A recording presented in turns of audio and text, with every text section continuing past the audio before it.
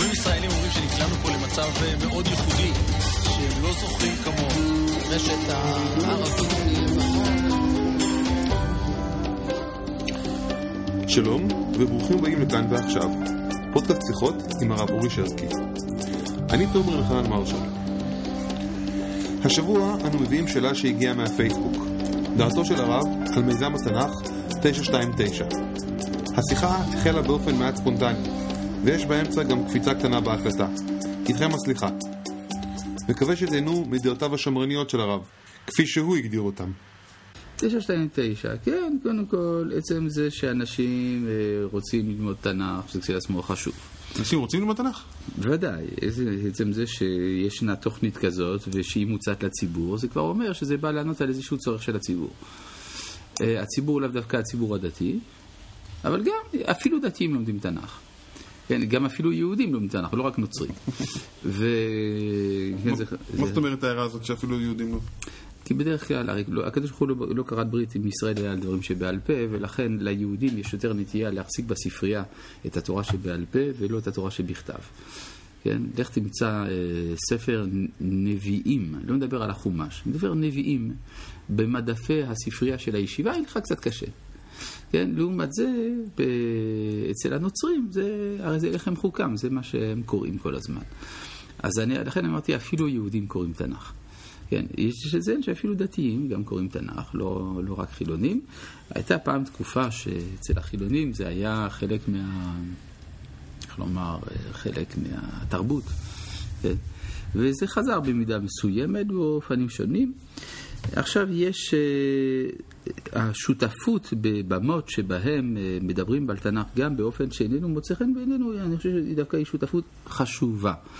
כן, כלומר, אתה צריך לשים כלומר, להכות שורש, לשים את רגלך במקום שבו הדברים האלה מתרחשים, ועד רבה, אם נאמרות שם שטויות, זה מצוין, כי אז מקצת מן האור דוחה הרבה מן החושך, וניכר האור מן החושך וכו' וכו'. ולכן אין לי שום חשש שעל ידי שותפותי שם אני אחזק ידי עוברי עבירה. עד רבה, אני חושב שעל ידי שותפותי שם אולי אני מחליש עוברי עבירה. ומה עם אנשים שיכנסו אנשים ייכנסו לשם כי אם הם רוצים לראות אותי הם יראו אותי, ואם הם לא רוצים לראות אותי, הם רוצים לראות דברי שטויות, אז הם יראו. כלומר, הרי היום זה מצחיק לחשוב שאם אתה לא נותן יד למשהו, זה לא קיים. הוא קיים. עכשיו, מהבחינה, אתה אומר, העקרונית, התיאורטית, אני דווקא סופר שמרני. כלומר, אני חושב שזה לא נכון לומר כלומר, היום יש אומרים שהתורה היא לא רק לדתיים. כן? אני חושב שהיא לא רק לדתיים, אני חושב שהיא באמת לא של הדתיים וגם לא של החילונים. לפי לאף אין מונופול. לא, ההפך, יש מונופול והוא של הרבנים. זאת אומרת, כן, נשמע סופר שמרני. כלומר, התורה היא דבר השם, כיוון שהיא דבר השם, היא עוברת דרך איזה גוף השומר את הדיבור, ואת ההכרה שזה מן השמיים. ולכן זה לא יכול להיות שזה יהיה רכושו של כל אחד. אין מונופול לאף אחד, כי באמת זה לא של אף אחד. זה רק של בית המדרש. יחד עם זה, אני לא חושב שמבחינה מתודית זה חכם להסתגר ולפחד מהתמודדויות.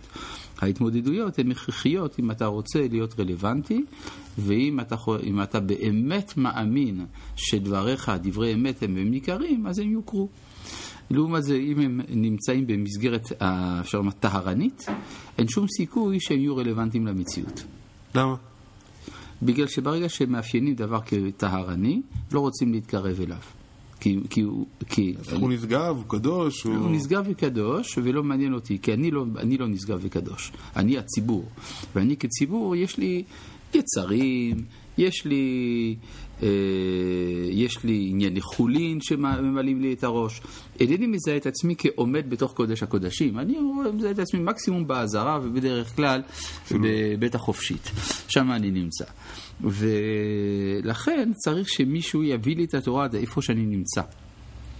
כן? והתורה צריכה להגיע למקום שבו, אז נכון שזה צריך לקרב לתורה ולא את התורה לאנשים, אבל צריך להביא את התורה אל האנשים. זאת אומרת, אתה לא מוריד ממדרגתה של התורה, אתה לא מוותר כהוא זה על כל התכנים היותר ערכיים והיותר בסיסיים של התורה, ואתה צריך לעשות אותה נגישה לכולם. ודווקא המסגרת כזו של 929, שבה דווקא יש רצון לבוא גם כדי לשמוע דברים שהם באמת אינם ראויים כל כך, אפילו דברים שיש בהם ליצנות, כן? והם גורמים לאדם להגיע, פתאום הוא רואה את הליצנות והוא רואה את דברי אמת, בהנחה שאנחנו אומרים דברי אמת, אז זה מה שעשוי להביא אותו לבחון את הדברים. אתה יכול להבין את הגישה של האנשים? אגב, זה כדעת רבי זרע, שהיה הולך לשוק של טבריה, הוא מתחבר אל הפושטקים ששם, נכון? הוא מסופר בתלמוד. רבי זרע היה יושב בשוק של טבריה, על הברזלים שם, עם כל החבר'ה, והגמרא אומרת שהרבנים לא אהבו את זה. נכון? הרבנים לא אהבו את זה. עד שמת רבי זרע, ואז כל אלה שמחוברים אליו אמרו, עד עכשיו הוא מבקש רחמים עלינו, עכשיו מי יבקש עלינו רחמים, חזרו בתשובה. למה התלמוד מספר את זה? למד אותנו שהגישה של רבי זרע היה צודקת, כמו הרב גרוסמן, הרב הדיסקוטקים וכדומה. כן, הרב גרוסמן הוא לא חשוד על ויתור כלשהו על האורתודוקסיה שלו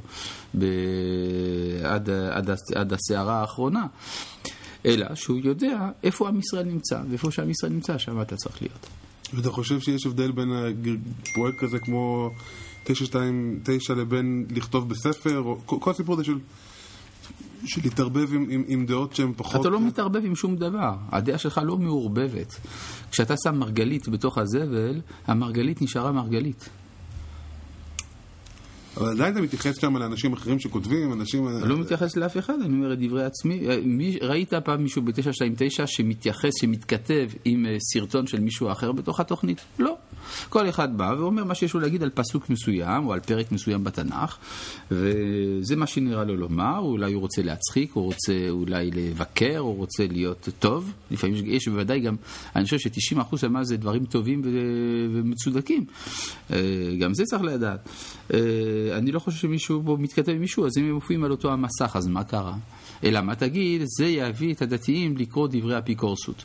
אני לא נגד זה שאנשים יקראו דברי אפיקורסות, זה חשוב מאוד לקרוא דברי אפיקורסות, כדי לדעת למה אתה מתנגד, כדי לדעת מה להשיב, כדי לדעת, כלומר, אם עצם הידיעה על דברי הכפירה היא נחשבת כבר לסכנה, לאן הגענו? זה סימן שכל האמונה שלנו תלויה בזה שאנחנו לא נדע דברים מסוימים, לא נשמע תזות מסוימות.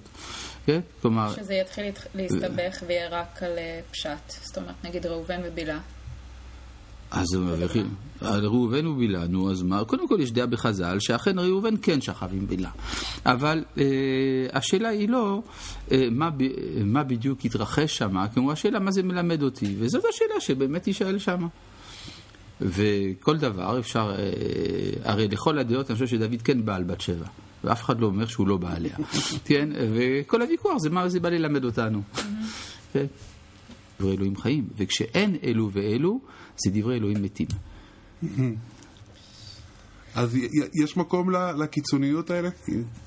או, כן, אפשר לקרוא את זה קיצוניות. הקיצוניות היא חלק מעולמנו, אני לא חושב שאפשר להתעלם מזה.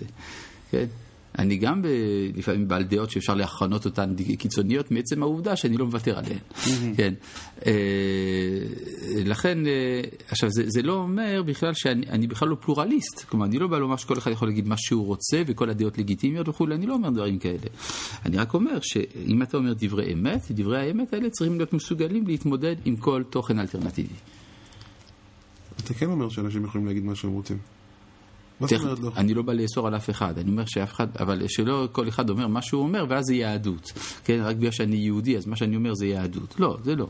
כן? יש אמת ויש שקר, יש לגיטימי ויש לא לגיטימי, ואף על פי כן, האפשרות של העלאת הדעות היא חשובה מאוד. ואתה רואה בדעה שאומרת בוא נשאר מסוגרים ובוא אל תופיע שם כחלק מהאמת.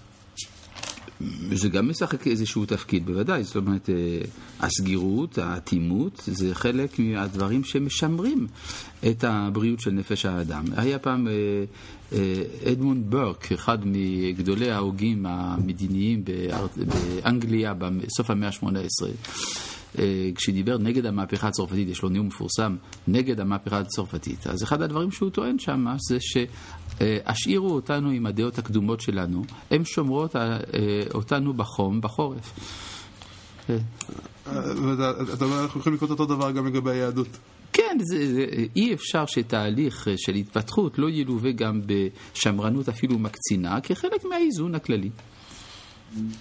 וואלה. טוב, אז שיהיה לנו איזון והתפתחות. כן, יהיה רצון. תודה. יש לי שתי שאלות, נראה לי אחת לא.